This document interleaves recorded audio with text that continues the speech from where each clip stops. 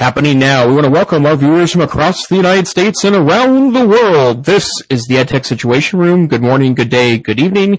This is episode number 119 of the EdTech Situation Room on December 26, 2018. My name is Jason Neiffer. It's our final episode of the 2018 calendar year. My name is Jason Neiffer, and I'm the Assistant Director and Curriculum Director of the Montana Digital Academy, the state virtual school located on the University of Montana campus here in fabulous Missoula, Montana. And joining me again this evening, Dr. Wes Fryer. Good evening, Wes. How are you on this day after Christmas holiday? Good evening, Jason. I'm doing well. We're actually surviving thunderstorms, kind of a little odd for this time of year. So it's had like straight line winds with 65 mile an hour gusts that came through. So kind of strange, but no white Christmas here. We've been in the 50s and 60s, and excited to catch up on some news. I think we may have set a new record as we close the year with the most number of links. We took the week to have a gift show, and then last week I was out sick, so I am ready to jump back into it this week. Excellent. Well, for those of you new to the EdTech Situation Room, first, welcome to our humble podcast. You can see the links to all of the stories we refer to at our website, edtechsr.com, and you can also find download links there to the podcast, or you can subscribe to us wherever the finer podcasts are aggregated. But our usual formats, we take interesting things from the news, and as it turns out this week, there's lots of interesting undercurrents about technology, and we tend to kind of put them through an educational lens as a hope of providing some insight and maybe some discussion points for you and colleagues in your district to talk about the best ways to implement tech in your classroom, school, or district. And with that in mind, Wes, where would you like to start us this week? Oh, goodness. Let's see. Well, actually, let's go with the Teachers Pay Teachers article that I think you dropped in from Education Week. This was on December 19th, and the title is On Teachers Pay Teachers, Some Sellers Are Profiting from Stolen Work. And, I've never put anything up on Teachers Pay Teachers. I am a huge advocate of, open sharing, but of course there's also, opportunities to monetize. And when I was in Yukon Public Schools, one of the, elementary teachers that I actually worked with in a little after school club was staying home, and she had replaced her income as an elementary teacher with, as I recall, 3 or 4 lessons that were language arts focused. And I was just like, are you kidding me? So depending upon the niche, this is something that really provides some really, wonderful income for teachers.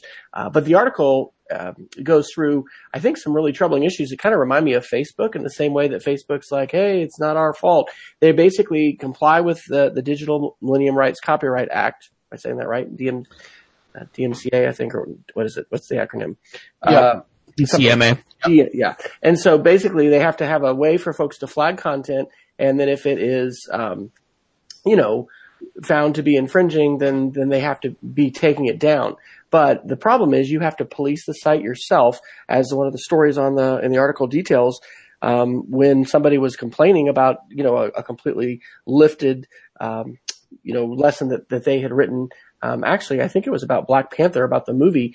They were getting complaints from that user that they were harassing them, and they were told their account might be deactivated. And so it really is a situation where teachers who are being victimized by having their content, taken away, yes, they are technically following the letter of the law, but they're really not doing anything apparently to be proactive in terms of policing content. And you certainly can feel like, you're kind of on a lonely island. So what are your thoughts about this, Jason? Well, I'm glad you did this first, and I think we may open up a bit of a can of worms here to discuss this. And I should make a full disclosure note that I'm actually working on a proof of concept right now of a channel to open up on Teachers Pay Teachers, a project with a couple teacher friends of mine to sell some resources that are developed particularly for this website. And one of the reasons why that I want to do that is in part because I think there's a real lack of what I think are professional quality secondary resources on Teacher Pay Teachers. I'm a consumer of Teachers Pay Teachers. We've actually used it a couple of times in context of my day job to look for activities that we could adapt to an all online environment. But also, I have a number of friends that also sell via this website, and there's no lack of websites and services and online classes you can take that will teach you how to profit on the Teachers Pay Teachers website, but it doesn't come without controversy. Wes, you mentioned that the notion that you usually give your stuff away, that's been your general strategy for 20 years. In fact, I got to know you 20 years ago as a blogger, before blogs were really a factor, because you were giving things away to do that. And that's been one criticism of the website.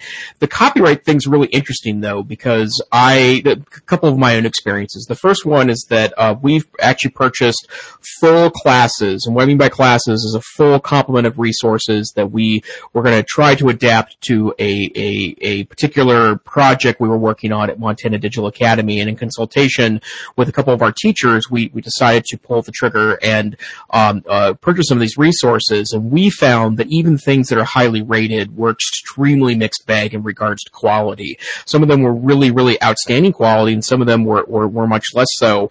But one thing we did find to be consistently true is on about 80% of the sellers we worked with to try to identify resources, we spotted commercially copyrighted content that ended up inside of presentations and documents that were sold there. And I actually approached this past year at ISTE in Chicago, the Teachers Pay Teachers floor booth, talked to a few folks there, and they were very nice about it. And they said that that's something that they really rely on users to police. But of course, it's hard to know if your rights have been violated, if it's behind in this case a paywall, because you have to pay for the resource to get that. And and it's an ethical quandary for me to receive that resource, know that it includes worksheets or images or activities from like a textbook manufacturer, and exactly how to respond to that, especially since I'm not the rights holder. But I think the thing that also struck me about this, and I'd like to hear more from you, Wes, on this notion, is that it goes back to the fact that I think most teachers really don't understand copyright. And it's always been the case in my mind that the copyright's been kind of a magical box that it's confusing, and it's confusing in both ways. I think some teachers underestimate what they can do with copyrighted material, and I think some teachers overestimate what they can do with copyrighted materials. I also think this is a factor of a decrease in access to library media specialists, who used to be the absolute expert of copyright in a building, and not all states are forcing schools to have library media specialists as part of an accredited staff in various districts and in schools across the United States. So, Wes, I know you've actually taught on copyright issues. It's a workshop you've done. You've done professional development with copyright. What do you think the state of copyright is in 2018 with teachers? I don't know that we've moved forward a whole lot. I think you're correct that many of the folks who consider themselves to be, if not the gatekeepers of copyright in the building and in the district, certainly the educators on copyright, as the library media specialists, have either been removed or perhaps disenfranchised, or perhaps they've got a lot of other roles. Or we really haven't moved the needle forward, I don't think.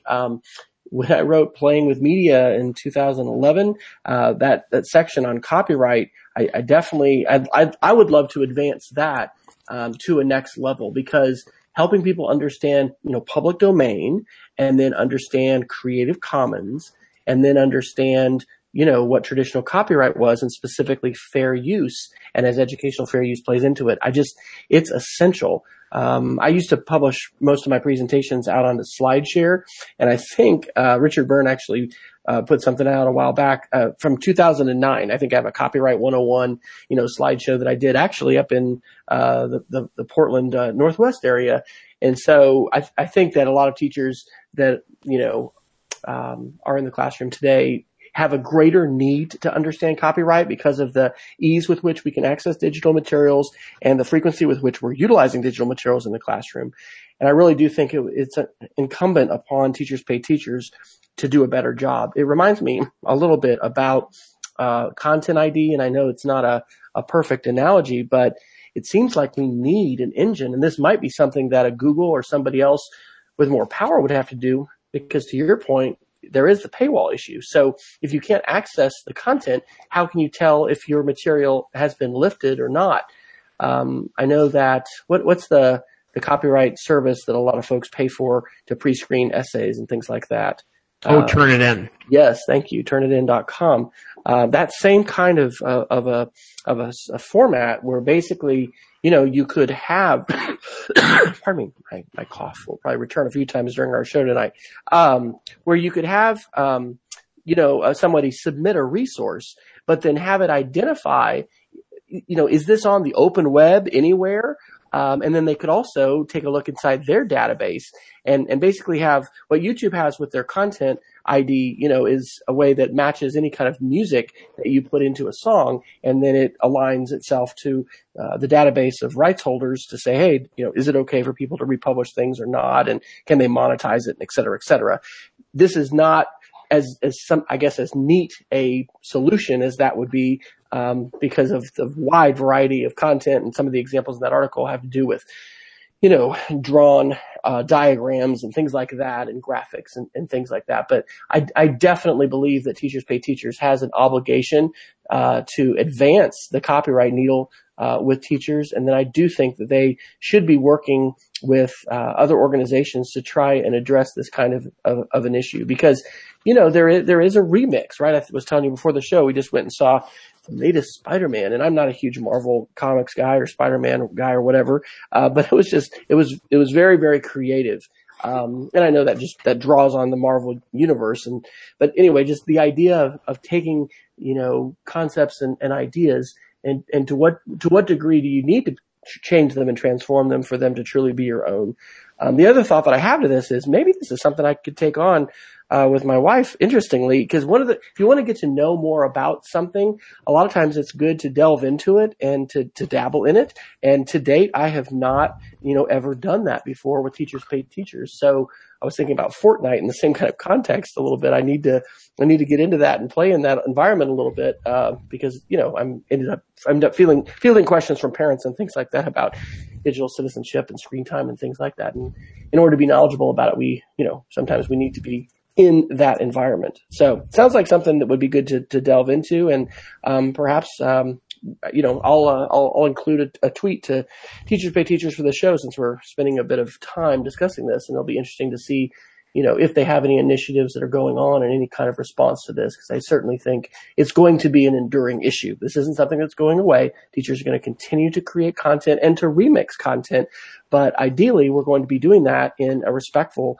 way, that if folks have, for instance, as one of the people in that article, you release something free, but you put a Creative Commons non-commercial license out there, then that means people cannot take that content and go monetize it. But to what degree, it doesn't need to be remixed before it becomes, an original work. It's a very fuzzy continuum, I think. So I don't see any easy answers. Sure, and I would agree totally there. And by the way, if anyone has any experience either as a buyer or seller on Teachers Pay Teachers, I know from talking to teacher friends of mine that it's a very popular website for those that are looking to find easy to implement lessons that are a lot of times very thoughtfully created, ignoring for a moment the ones that are I guess for lack of a better way of putting it, have been scammed from someone else. That's, we'd like to hear from you. If you're buying or selling from that, contact us via Twitter, EdTechSR is our Twitter handle, backchannel us, have us add you to backchannel. We'd love to hear more about this, because I think this is an interesting phenomenon. I noted this under the notion of a teacherpreneur, because I've heard that term tossed around a lot in the last decade or so, and, I've seen a couple of people that are kind of selling services to teach you how to make money on Teachers Pay Teachers, and I think a lot of people have done that successfully. But if you're looking just to make money and you want to tweak the system, there are probably a lot of reasons why things are not ideal. So if you're a user of that, either buyer or seller, we'd love to hear from you and know more about that. So, Wes, let's go ahead and while we're on the subject, because it's related to that, YouTube is in the news for unfortunate reasons in the last couple of weeks, and this is kind of after I've personally had a bit of a renaissance with YouTube in the last 6 months or so, because I started finding some channels, some interesting niche channels on YouTube that have been very entertaining, things that would never ever make it into broadcast in a traditional model, and it's content that's interesting and engaging, everything from people who refurbish ancient tools to those that are doing reviews on, in some cases, 3 or 4 decade old MREs to see if they've held up. Amusements, if it maybe is a way of putting it, but YouTube has gotten itself into a bit of trouble in the last couple of weeks. The first one is that this one I don't really understand, because it seems like it can't possibly be true, but apparently recently, like in the last couple of days, December 23rd, YouTube released a video, like it tweeted this over social media and put it under their channel. The video, in essence, was like they took someone else's video, like it was a Christmas related video that featured some red and white dominoes, and they republished the video, and didn't credit the original author, and the original author spotted that, and I guess I don't know how to put it other than they just reposted themselves without giving credit to the original author. The original author spotted it, demanded credit, and they finally, put a correction tweet up. But completely bizarre that YouTube, of all people, would steal a video like that and then republish it without any way, shape, or form, kind of giving it, credibility of those pieces. So I guess, Wes, did you happen to see this video spam, that went out earlier this week? I had not until I read the article that when you had put it up here. It's a great catalyst article for a discussion about intellectual property and attribution with students, after the holiday. And I think that, maybe is somebody going to be fired over this? This is an egregious violation of fundamental community guidelines and, not just community guidelines. These are copyright laws. But it's also community guidelines as far as attribution. It's a huge faux pas. So, attribution matters. As the article points out, it also matters financially to creators that are in some cases making their living on YouTube. And so it was just, another, bad news item in a series of, negative news items that I think that article that you put about the Verge 2018 tech report card on Google, kind of lists as far as the number of folks that are upset at Google and not happy. And they definitely need to keep their creators happy. Absolutely so, and that inspires the other article. There was a YouTube Rewind video released earlier this month, like it's like the 12th or 13th of December, and as it turns out, it's become the most disliked YouTube video in history. There was previously a 2010 video by Justin Bieber that received 10 million thumbs down or 10 million dislikes, and this video is now, I think, like at 15 million dislikes. And it essentially was a pretty polished video that was kitschy, like year in review, and featured a couple of dozen of the kind of YouTube stars that have millions of subscribers and video views at a time, including a couple of channels that I sometimes frequent. But the whole notion that YouTube seems to be maybe getting sucked into the broader technology correction we've talked about, the stuff last year with PewDiePie, and his dissatisfaction with the platform, and also he had done some things himself that called into question this notion of unfiltered video access and doing things for stars. We've talked in the past on the podcast about YouTube celebrities that have in the pursuit of interesting videos for particularly younger viewers have risked or actually sacrificed their lives for interesting pieces. And it seems to me now that YouTube may be getting sucked up into this kind of massive technology correction that we've been talking about here since the Facebook stuff went down after the 2016 election. I just put it in the chat. I'd love to see a study that compares the number of hours that the average teen spends on YouTube now compared to, let's just say, free reading or open, free reading. I don't know that we have our heads wrapped around how hugely important and influential and powerful YouTube is as a platform. And I definitely think that there's this literacy gap, in between many adults and many kids. And some of that is reflected in these kinds of things. How many adults, know who PewDiePie is? How many adults are tuned into, some of the bigger YouTube creators? And so this is important from a literacy standpoint. It's also important, I think that we acknowledge the importance of students being media creators and being able to create effective, videos. So anyway, a couple different side notes to that. It seems like there was another article that was related to YouTube. Yes, I put this under media literacy, but I'd like to jump to it. This is from the Daily Beast on December 17th, and I'm not usually reading from this from the site, but this is an incredible article. And there's a couple subtitles. Weirdly, when I tweeted it, the title was "How YouTube Pulled These Men Down a Vortex of Far-Right Hate." When you go to the link now, and I don't know if they changed this or what, the title is "How YouTube Built a Radicalization Machine for the Far Right."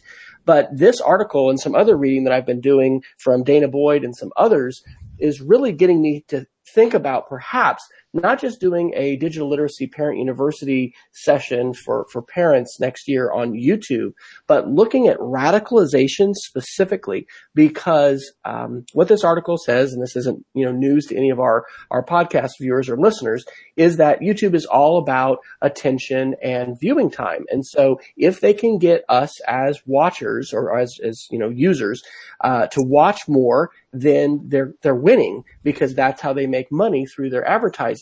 But what that has created essentially is a radicalization machine, because it's not just outlier content. There is a lot of outlier content, but also, radicalization stuff from, white supremacist hate groups to, violent extremist groups that, masquerade as, for instance, Islamic fundamentalists.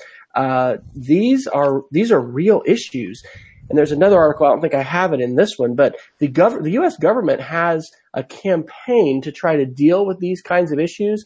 The article, which I'll try to find and drop into the show notes, basically says they need to redefine their language, because the kinds of terms and sort of academic lingo that they throw around, nobody knows what the heck they're talking about. But it's really important, and it goes to the heart of, what's happened in Syria and Iraq. And I think we mentioned on the podcast before this amazing podcast series called Caliphate.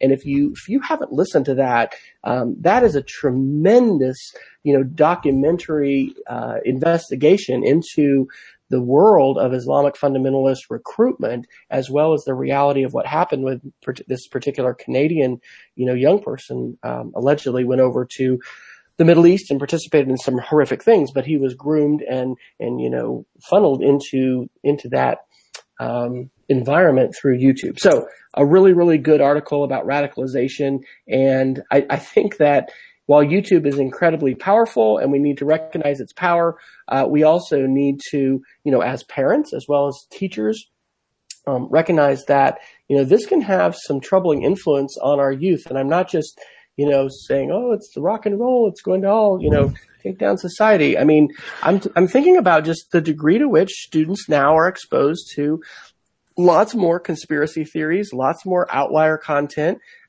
Think Alex Jones and InfoWars, right? I mean, his message was normalized and put into the mainstream. Maybe normalized isn't the right word, but it was largely mainstreamed because of these platforms that really want to, capture our attention and promote views and eyeball time as much as possible. So anyway, YouTube is definitely part of the Google universe, and that article from The Verge, the 2018 Tech Report Card on Google from December 26th. Yes, Google has faced a lot of I would say warranted scrutiny in the past year. Sundar Pichai, the CEO, did testify before Congress, just here in December. And, they faced a $5 billion fine from the EU on the way they bundled their apps on Android phones. They are part of the whole surveillance capitalism model that Facebook is also built on, although I think that Google has done a lot more to encourage our trust. But they are part of this overall tech correction that Jason's talked about multiple times. And so the kinds of data collection and the ways in which, Google's whole economic model is built on, the more information they can get about us, the more they can present these targeted advertisements, I think is going to continue to be problematic and something that we're going to see the tech correction, continue to move forward with in 2019. I'm passing my cough on to you through the virtual airwaves. Boy, that technology has gotten a lot more effective at doing that kind of stuff. We're a real pair tonight. Where shall we head off to next, Dr. Fryer? I would love to go down to stuff I put under privacy, surveillance, security. There is a fantastic 60 Minutes CBS News article from December 23rd, How China Can Spy on Your Electronics Even in the U.S. We've mentioned these headlines and articles for a while now that, software like Kaspersky, which is a Russian-based software company, is completely banned by the U.S. military, by U.S. Homeland Security. Basically, if you work for an agency of the U.S. government, you're not allowed to utilize that. But we also covered a few weeks ago, I think, this really bizarre Bloomberg headline, which was, arguing that China had planted these essentially sniffer chips, I guess, in, all of these different servers, and this was being denied by Apple and everybody. But we've had the CFO of Huawei, which is the largest handset manufacturer of mobile handsets in the world that's based in China, recently arrested and detained in China. And I think that individual has been released on bond. But what the person who's working for Homeland Security says in the 60 Minutes piece is, especially if you're in China, but he says even if you, have Chinese made gear, you are just one click away from basically them having access to your entire phone. I'll put the link into this as well, but I put above our articles, Geek of the Week ideas. Have you ever heard of the Pegasus spyware hack before, Jason? No, that's new to me. I found out about this in the same Khashoggi and the stuff that's happened with the Saudi government and Israeli, companies that have developed these kinds of spyware. And this is literally a one-tap deal that if they can get you to click on it, they have complete access of your iPhone. Now that was up through version 9.3.5. So this was a little bit older, but oh my gosh, that kind of capability is just crazy. And so, and again, we're not wanting to just fan the flames of paranoia here. But another article that was just along these same lines, and I really looked up this company too to say, hey, who is this? This is from the Epoch Times on December 24th. It says Huawei and the creation of China's Orwellian surveillance state. The Epoch Times, if you'll take a look at them on Wikipedia and their about page, is a group of Chinese dissidents that created this, really following not only Tiananmen Square, but the crackdown that the Chinese government has had on Falun Gong, I think is the name of the group, and as that is translated into English and transcribed somewhere, I'm probably going to be on a watch list somewhere because you cannot search for that name within China at all. But this is fascinating because Huawei is again the largest cellular phone manufacturer today, and what they break down in this article is the way in which essentially Orwell's vision of a 1984 totalitarian police state is being brought to reality in China today. They have a program called the Safe City program, which they actually call Skynet. Skynet's from the Terminator, but that's what they're calling it here in this whole Safe City project. And so it really is giving the Chinese government access to everything that is being shared, on these phones and on these devices. And so I think this is a very troubling twist to the idea of the world is flat, and the idea of supply chains. And it certainly, challenges Apple and every other handset manufacturer because, hey, we simply can't manufacture these things here in the United States. And so I think this is definitely some reading that is worth examining and it's stuff that's happening really fast. And there's big stuff happening, right? The CFO, the chief financial officer of Huawei, I don't have this article in here, but she was the one who was recently detained at U.S. officials' request in Canada. And there's significant, trade stuff happening right now between the U.S. and China. But this whole building of an infrastructure that empowers a surveillance state is pretty scary. So, Jason, I'm guessing that the last commentary is motivating you to ditch whatever phones you have now and pick up a Huawei handset immediately. Is that going to be on your 2019 bucket list? It's funny because, I'm pretty steeped in the Android universe, and there's a couple of Huawei devices that are extremely well respected by kind of Android enthusiasts. There's and they're way cheaper than Samsung and HTC high-end models, and they're highly desired commodities, and there's just not United States versions of most of those phones, although there's been some headway of Huawei before the latest controversy to try to go into the United States market. I can tell you, Wes, one experience I had recently. I mentioned a couple weeks ago that I actually joined the podcast from Costa Rica, or my wife and I spent a week in Costa Rica over the Thanksgiving break, and we went into a Costa Rican Walmart our last day there. We were at an airport hotel, and there's a Walmart next door, and so we went to go check that action out there. And I did spend a little bit of time in the electronics section of the Costa Rican Walmart, and I'd say 80% of the phones available in the electronics section of the Costa Rican Walmart were Huawei phones, and they were very reasonably priced. And based on the statistics of what was available, they were pretty impressive and extremely well done from a hardware standpoint, ignoring the fact if they could be weapons of intrigue or weapons of kind of state action. But yeah, so that's a definitely interesting perspective. And if Huawei was available in the United States, the most recent controversies notwithstanding, I think I'd probably be a Huawei customer. Yeah, well, it's important when the United States government, when the U.S. government officials, are making announcements. I remember when James Comey was still our FBI director, and he told the world, yeah, it's a pretty good idea to cover up your webcam when you're not using it because it's so easy for it to be hacked. I mean, that is really, I think, still seen as kind of an outlier. What? I mean, we have more teachers that are putting stickers over their webcams. But anyway, these things aren't just folks, things for the tinfoil hat crowd, let's say.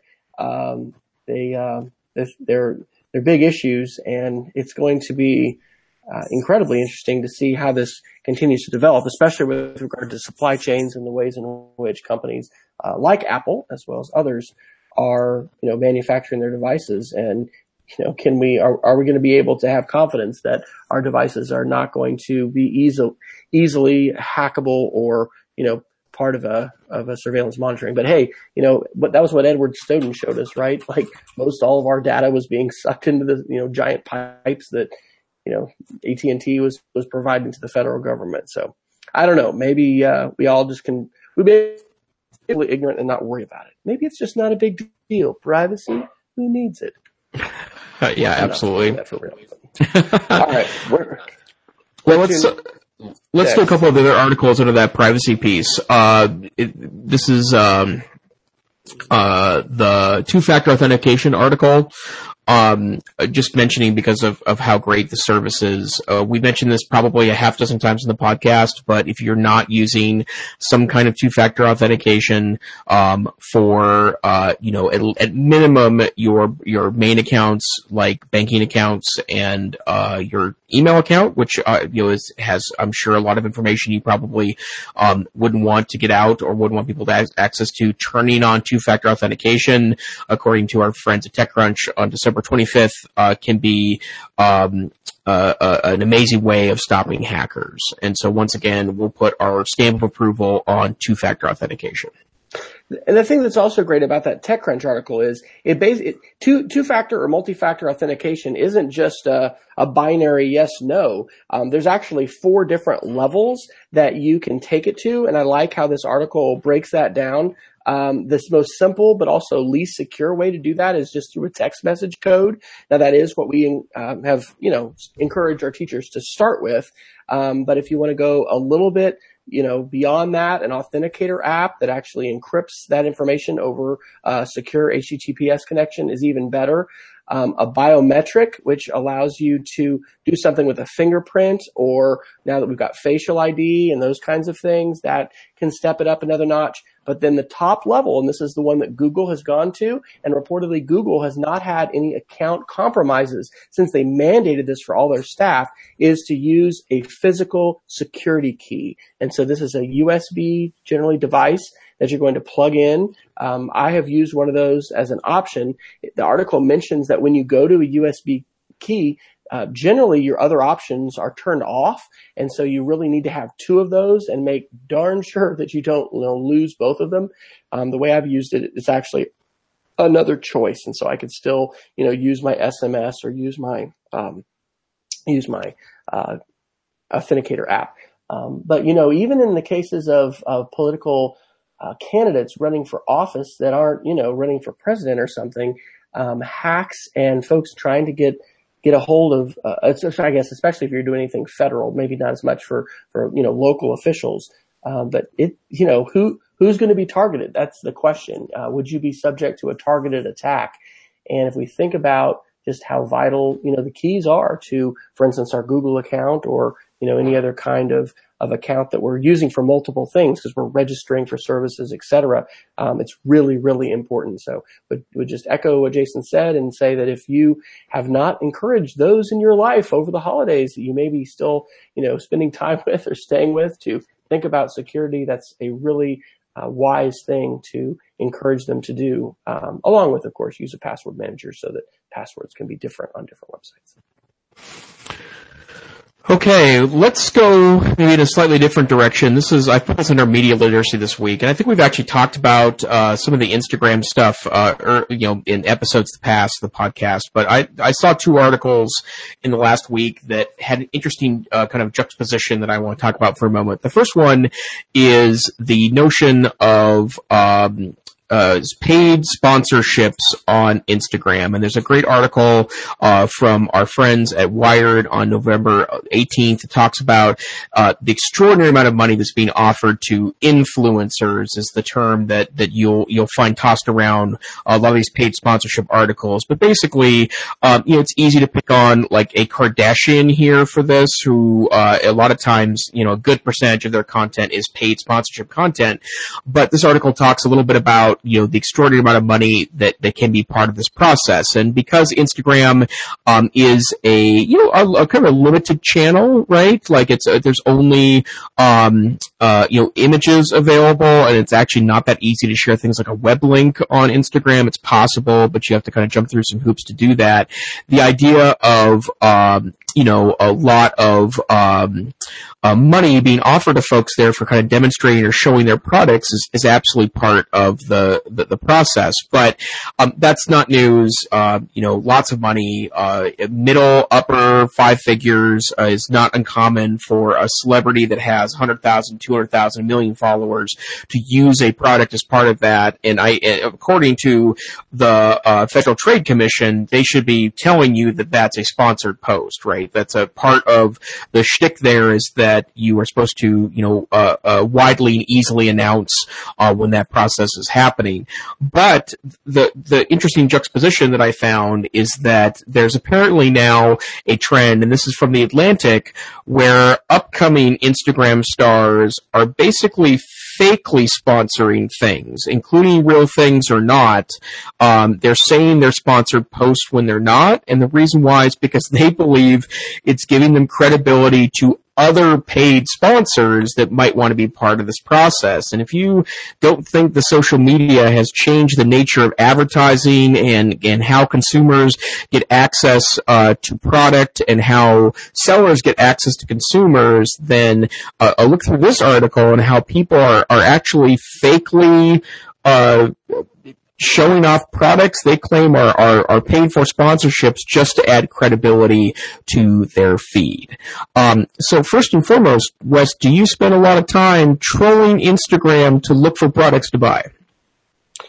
No, I don't. I'll admit, and hopefully saying this out loud doesn't make it, blow up my advertising. There's a really cool light bulb that looks like a torch, basically. That is the one thing I found on Instagram ads, and I'm like, okay, and I think I actually clicked on it. I mean, I'm just so wary of that, right? Because click on one thing, you're going to see it forever, unless somehow you've electronically, via Amazon or whatever, informed the data overlords that, hey, you bought this. No, I haven't. I've definitely worked with disclosure policies. You mentioned, early blogging. I mean, that was something that I think we were talking about in the, late 2000s quite a bit, as far as a disclosure policy that you needed on your blog. And if you were doing, some kind of promotion or whatever, I mean, you needed to be fully transparent and let people know, even if you were going to put affiliate links in.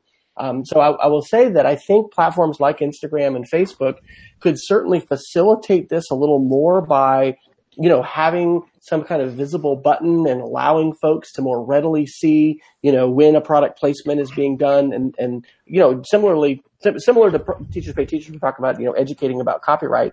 They definitely have an obligation to, comply with this. This is the law, right? I mean, this isn't an optional thing that you're supposed to, be able to hide. If you are being paid to promote something, you are supposed to be upfront and transparent about it. But it is such a wild west out there. And I think this also fits into media literacy and the ways in which our kids and our students are being influenced, right? How many different purchases for the holiday season came directly from a YouTuber who was talking about a particular product. I'm sure if we did a informal survey at our house, we'd find, there were a fair number of things that were ordered on the basis of YouTuber promotions. Yep, absolutely so. And, we beat this drum, probably every week, if not every other week, now. But yeah, media literacy, which seems like such a dated concept in 2018. It seems like something that belongs in, the 2001 internet lessons that I think early teachers attempted to do to warn of coming issues when these technologies exploded. It's as important now as it ever has been, in light of things like this. Okay, where to now, sir? I've got a real positive article I'd like to definitely get to. This is from Larry Lessig, and it was a post back on October 8th. But the title on his Medium channel is Podcasting and the Slow Democracy Movement. This is a short piece, but it is well worth your time. One of the quotes I pulled out of this is, he says, "This is a climate crisis for the climate of self-government." And we've talked a lot on the show about fake news, about the challenges that we have for social media platforms identifying bad actors and how that's, a continuing and ongoing issue. Let me read you a quick paragraph from this article. He says, "Podcasting will be a critical part of the way out. For the architecture of the podcast is the precise antidote for the flaws of the present. It is deep where now is shallow. It is insulated from ads where now is completely vulnerable. It is a chance for thinking and reflection. It has an attention span an order of magnitude greater than the tweet. It is an opportunity for serious and playful engagement. It is healthy eating for a brainscape that now gorges on fast food." I really, really respect Larry Lessig and the work that he's doing now on Fix Democracy First, which has to do with campaign finance reform. But I just really thought, obviously, we're, pretty, major podcast geeks, loving not only the consumption of podcasts, but the creation and sharing of them. And I'm sure that many of the folks who will be listening to this are podcast fans as well. And so, one of the things this makes me think of is, gosh, I probably should offer some, even free workshops for folks to learn how to create podcasts.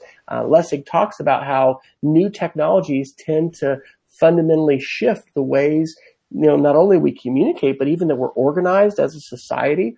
And I have marveled for years, because I've been listening to podcasts since like 2003 or something like that. What a wonderful channel it's been to get into the mind of folks and to really be able to think deeply about stuff.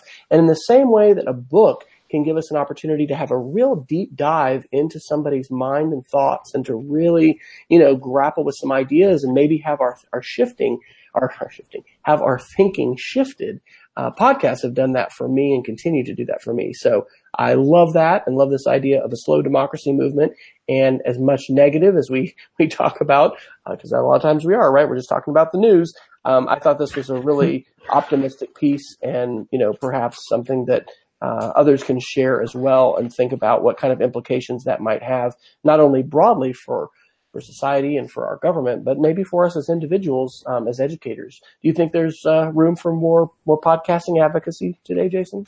I do think that that's very much the opportunity in case. And it's interesting. I don't remember which news source I was listening to. I was in my hometown, Great Falls, Montana, for 3 days for the Christmas holiday to spend it with my dear parents. And I don't really have an opportunity to watch network news that often, but there was a story about how podcasting was starting to become a kind of prolific source for material for television and television shows and movies, which is not a surprise to me at all, in light of the wonderful content that's now available from very polished outlets like Gimlet Media. But I'm honestly a little surprised that podcasting hasn't taken off more in our society, because there's just an extraordinary amount of pretty wonderful content. I honestly thought after I had finished my terminal degree last May that I actually would quadruple the amount of time that I had to listen and consume podcasts. That has not been the case, unfortunately. It's funny how that works, that you think you have all sorts of free time. You don't ultimately. But the thing that's been really interesting to me is there are, I would say that I have a relatively narrow set of kind of nerdy interests. There's 50 professionally produced podcasts. I'm not talking about, things that are a little lower key, like the EdTech Situation Room. I'm talking about, major media outlets that put together extraordinary and compelling content, plus upstart media outlets, which are starting to also become, pretty interesting providers of content. I think there's a lot of room here more for growth, and I also think it's pretty amazing because, if you need any other evidence that you can have an easy worldwide audience, remember that our podcast, this podcast, has international listeners and people that actually jump in occasionally into the chat room, which, by the way, you can get to at YouTube. We always post a link when the podcast starts every week to the chat or to the live version of the show. But we can interact in that way, and the fact that we can do it with relatively little equipment or knowledge or background is a sign that it can be a very democratizing technology. And a thought that I have with this, the last couple of years, I guess we've done, an end of year show, which I guess we could still throw something together if we wanted to. But podcasting for me changed on the consumption side quite a bit in 2018 because of my smart assistant, the Google Assistant that I have, and the ability to be able to, just like I did tonight, getting dinner ready, say, hey, G, play the latest episode of such and such, and then having it stop and pause, and also being able to continue it on a different speaker in my house or on my iPhone using the Google Assistant. That is really powerful. And so if anybody out there listening is a developer or knows developers or wants to, think about things that will really move us forward in terms of this, perhaps, slow democracy movement, and just the ways in which podcasting can serve a very constructive role in helping us think deeply about ideas. The ease with which we can, a word is I like frictionless. So the degree to which sharing ideas that are in a podcast can become more frictionless. In other words, I listen to something I like in a podcast, and I can say to my smart assistant, hey, G, capture that link, and send that to my phone, or, being able to share those sorts of things. I think that is incredibly powerful. And I just had an experience here in the last week, actually on Facebook, where I had written something political, which I usually don't do. And right away it triggered some, pretty heated responses. And I ended up deleting it because I just said, I don't really want to, have this kind of a conversation, here on my Facebook channel. But then that, caused a whole lot of other real feedback, and I wrote a blog post about it. And what was wonderful was how different folks that were incredibly diverse, like one of my favorite teachers of all time from high school was one of the ones who, was giving me feedback and from, people I went to college with, to folks I teach with now, to, other people I connect with via technology. I mean, wow, that was a powerful experience. And being able to have a relatively deep conversation with a group of folks far flung, mainly in the United States, maybe perhaps all of them in the United States, it was really powerful. So anyway, I think podcasting has great potential, and I'm excited to see where this continues to grow, because like you, Jason, I, would have hoped that podcasting could take off to a greater extent. It still remains a pretty niche, category of media consumption. But I take heart from what Dr. Lessig, had to say about it. And it makes me think, how can we continue to invest in the platform and also develop the capacity of others to not only consume and take in podcasts, but be able to create them, especially about local issues and local content? Because as we continue to see the demise of local journalism and local media, that is another gap that needs to have folks step into. It's not, again, completely ad driven and revenue driven in that respect. Yep, absolutely so. And the other piece of it too is that there are voices that don't have access to the mainstream media that are using things like podcasting and blogging to have a louder voice. And that obviously has been, something that's opened up other doors of other avenues of influence that may be undesirable. But let's be careful in the technology correction that we don't limit the positive power of what the internet can do to help amplify voices that otherwise don't have a say in the mainstream media. And I'm the first to admit that I regret in some cases, what, for example, the internet has done for things like mainstream news media, right? Like their rush to give the content away 20 years ago has really decreased the value of journalism. And there's been no better time in history for having trained professional journalists working on behalf of the people in the United States. But in the correction, let's not overcorrect to where we decrease the power of one person's voice. I think that's an incredibly important part of what we are doing. I think in education, teaching people that they can have a voice even if the mainstream channels don't offer them an opportunity to use it. Here's a couple quick hit space articles. Love, space news like this. So this is Wired on December 22nd. Space photos of the week. Juno spies Jupiter's mesmerizing clouds. These are unbelievable. Just incredible photographs. I suppose we take, the fact that we could put satellites, out into space and into the solar system for granted today. But being able to see, this photograph, it looks like art, but it's Jupiter's northern hemisphere, storm clouds and zigzagging tempests practically everywhere. Darker clouds are deeper in the atmosphere. Lighter ones are higher up. It's just unbelievable to be able to have, that kind of access. Of course, we also watched The Martian as a family recently. That probably also has me more motivated thinking about space things. But one positive article, or I think it's positive as far as China, this is from December 23rd, and this is from PBS. With first ever landing on Moon's far side, China enters Luna Incognita. And I'll say that reading this article actually led me to some Google searches, and a question that I'd wondered for a while was, can't we see, talking about outlier, extremist conspiracy theory and those that say the moon landings never happened. Can we not see the flags or the rovers or the equipment that we left on the moon? And so, this article is talking about how we're expecting China to, be landing soon on the far side of the moon with a robot. And then they're also, before long, we don't have their, whole schedule of milestones. They're going to land human beings on the moon and become the third, the second country. Sorry. The United States is the only country at this point to have landed human beings on the moon. But it ended up leading me down a bit of a rabbit hole. There's a whole, lunar mission. I think it launched in like 2009 or something, but it takes all these real high resolution, photos of the moon. And so, yes, it has actually photographed what we believe to be are the flags and capturing the shadows of, several of the Apollo missions. Apollo 11 looks like the flag is down. In fact, I think when they blasted off, they said the, exhaust of the aircraft or the spacecraft, knocked it down. But you can see these tracks of where the rovers went and all this stuff. And so anyway, it's just, if you're a space geek, it's, that's good stuff. And it's, pretty interesting to see, what China is up to and, where they're going to go. Well, Wes, we're near the top of the hour. I want you to talk about one other thing before we go to the Geeks of the Week. I want you to talk a little bit about Scratch. Okay, well, Scratch, as you may know, is the MIT Lifelong Kindergarten Group's amazing platform for developing computational thinking, helping students learn how to code. And so here on January 2nd, they're going to be going to Scratch 3.0, which is a fully HTML5 compatible version. So we've got a couple links, a Scratch 3.0 FAQ, and then a little actual Scratch project that talks about moving your Scratch backpack to 3.0.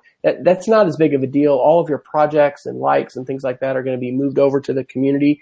But what is really exciting is the compatibility, right? So the iPad compatibility, not having to have any kind of Flash player. They've actually made the blocks larger, so they're going to work better on a tablet. And if you do anything at all with coding and computational thinking with students, Scratch is just a must to introduce them to. Even for older students, it's incredible to see the kinds of complexity with, trigonometry and higher level math that can be done in Scratch. So hats off to Mitch Resnick and the Scratch team. And I look forward to that being unveiled. And this next semester, I'm going to do an after school club with my wife to do some physical computing and help students, do some things with robotics, and we'll be using Scratch as the interface for that, using the Edison robot. So that was one of the things that Santa, brought Shelley this Christmas. So I'm looking forward to playing with that together with her. Nice. Okay, Wes, is there any other link we should cover this week? I'll just mention one other one quick because it'll kind of blow your mind. This is Forbes on December 19th. I put under miscellaneous 2018, the year the database went autonomous. We've talked quite a bit about AI, artificial intelligence, and the ways in which it's going to continue to transform so many aspects of our lives. And Oracle, which is the huge, database company, has put out its first fully autonomous database called the Oracle Autonomous Data Warehouse. And interestingly, in the article, they're saying, database administrators don't need to fear for their jobs, but they're not going to have to do nearly the level of sort of menial, backup and massaging of the database as far as keeping its health up. A lot of those kind of things are being done by the AI engine.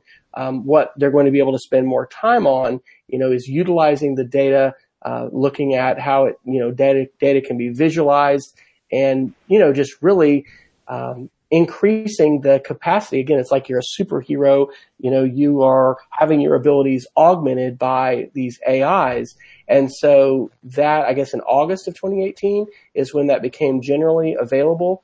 There's a whole section that says, should database administrators fear for their jobs?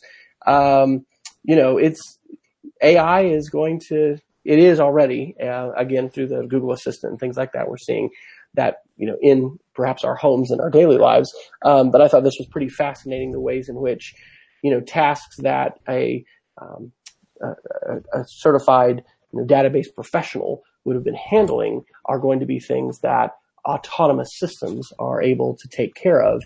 And that is, in the views of this author, going to free those individuals to go on to other higher order, kinds of tasks and be able to do more transformational things with data. So pretty cool. Okay, great. And I want to point out one other article we could probably talk about maybe sometime in the future, but Wes earlier mentioned the notion of keeping up with the kids in regards to their preferred ways to communicate. But great article from The Verge on December 21st that says that Fortnite, the game Fortnite, has ended up becoming one of the most important social networks of 2018, that even though in almost all age groups there's a vast pushback in social networking and the idea of connecting via that, and that's obviously part of the anti-Facebook, and then to a lesser extent, and it was a great article that we'll push to next time that shows some statistics from 2018 that suggest that there's been a vast pushback from platforms like Snapchat and Facebook, all part of what we've referred to here as the technology correction. But despite that, Fortnite has grown in popularity, and there is a very big social component to it. I know that from my own experiences when we had an 18-year-old 7-year-old male in our house last year who was pretty stuck to Fortnite, both to connect with kids stateside and from his home country of Sweden, and then from other parents talking about how Fortnite's become a way to connect outside of school. So really interesting to term it as a social network, and that article from The Verge is pretty excellent. All right. Shall we Geek of the Week it? Well, let's do it. I'll go ahead and start. So it probably wasn't surprising a couple weeks ago when we did our gift episode. I am kind of a multifaceted nerd. I'm a huge notebook nerd, actually, and although my preference tends to be small notebooks, and I did get a wonderful gift from my mother-in-law and my wife. They went in on a subscription because that exists to field notes. You can get a quarterly box of specialized field notes every quarter, and so I will be getting that 4 times over the next year. But I do spend a lot of time reading message boards and stuff about notebooks, which maybe makes me the nerd's nerd, but I know I'm in non-judgmental company here at the EdTech Situation Room. But I found a really wonderful notebook that is both very inexpensive and available. This is the so-called Artist Loft Journal. This is from Michael's, the craft store. And if you haven't been into a Michael's lately, and to be honest, the first time I stepped in one was the other day to go find this notebook. But they have a really wonderful paper craft section. And as a paper nerd myself, this is a $5 notebook. It has the very popular quad dotting, which you may have heard of before. You can kind of see it there. The bullet journal people are super into dot notebooks, but for $5, it's 128 pages. It is got a beautiful, very hardy, what seems like a rip-free cover, beautiful thick pages in the journal, a moleskin style rubber band that fits around it. And if I were not already super into smaller notebooks, which has been what I have moved to recently as part of my own, I say, notebook journey. This is a moleskin version of the so-called Field Notes 3.5 by 5.5 inch notebooks, which are now my preferred notebook. But if I were not totally invested into that strategy, these $5 notebooks from Michael's under their brand name Artist Loft are amazing. So I strongly recommend. There's a link in the show notes at edtechsr.com to the web-based version of that. And my understanding is they regularly go on sale for half price. So I think this notebook's a steal at $5. It is an absolute steal at $2.50. So the Artist Loft notebook from Michael's, the craft store. Unmute myself. Continuing the let's talk about paper Geek of the Week. I want to talk about Apple photo books. I had not realized until a little before the Christmas holiday that Apple discontinued their print service of allowing you to take Apple photos and make a print book, and then have Apple print it and send it to yourself or whoever you wanted to mail it to. And that was my our Christmas gift for my parents. We had a big 50th wedding anniversary party for them and took pictures and wanted to do a book for that.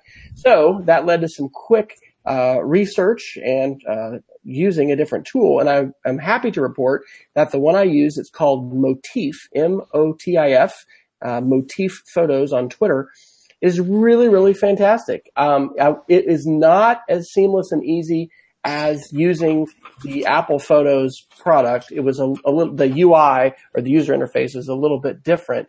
But just in the last week, they've actually come up with an update so that if you have an old Apple Photos project or photo book project that you want to convert over, it will supposedly work with Motif. I have not seen it. I had it drop shipped to my parents up in Kansas, but they were over the moon with it and said the quality was fantastic and it was really great. So I do love digital, but we've done this for some significant family events, family trips, things like that, to have a printed book and be able to go through those photos. And sometimes we've actually, I have written, some little narrative that goes along with it. Other times it's just pictures. But definitely something great to check out. If you are an Apple user, a macOS user, then Photos is your free photo management app, but it also allows you to create different projects, and Motif is just a plugin that goes right in there. So Shout out to Motif. Jason, where can folks find you when you're not here on Wednesday nights? I am mostly on the Twitters at TechSavvyTeach. I also work with the Northwest Council for Computer Education, blog.ncc.org. And as a reminder, in just a few weeks, early bird pricing for our February conference in Seattle, Washington will be over with. You can go now to NCC's website, www.ncc.org, and learn more about the conference and have a great experience in Seattle, Washington this February. What about you, Wes?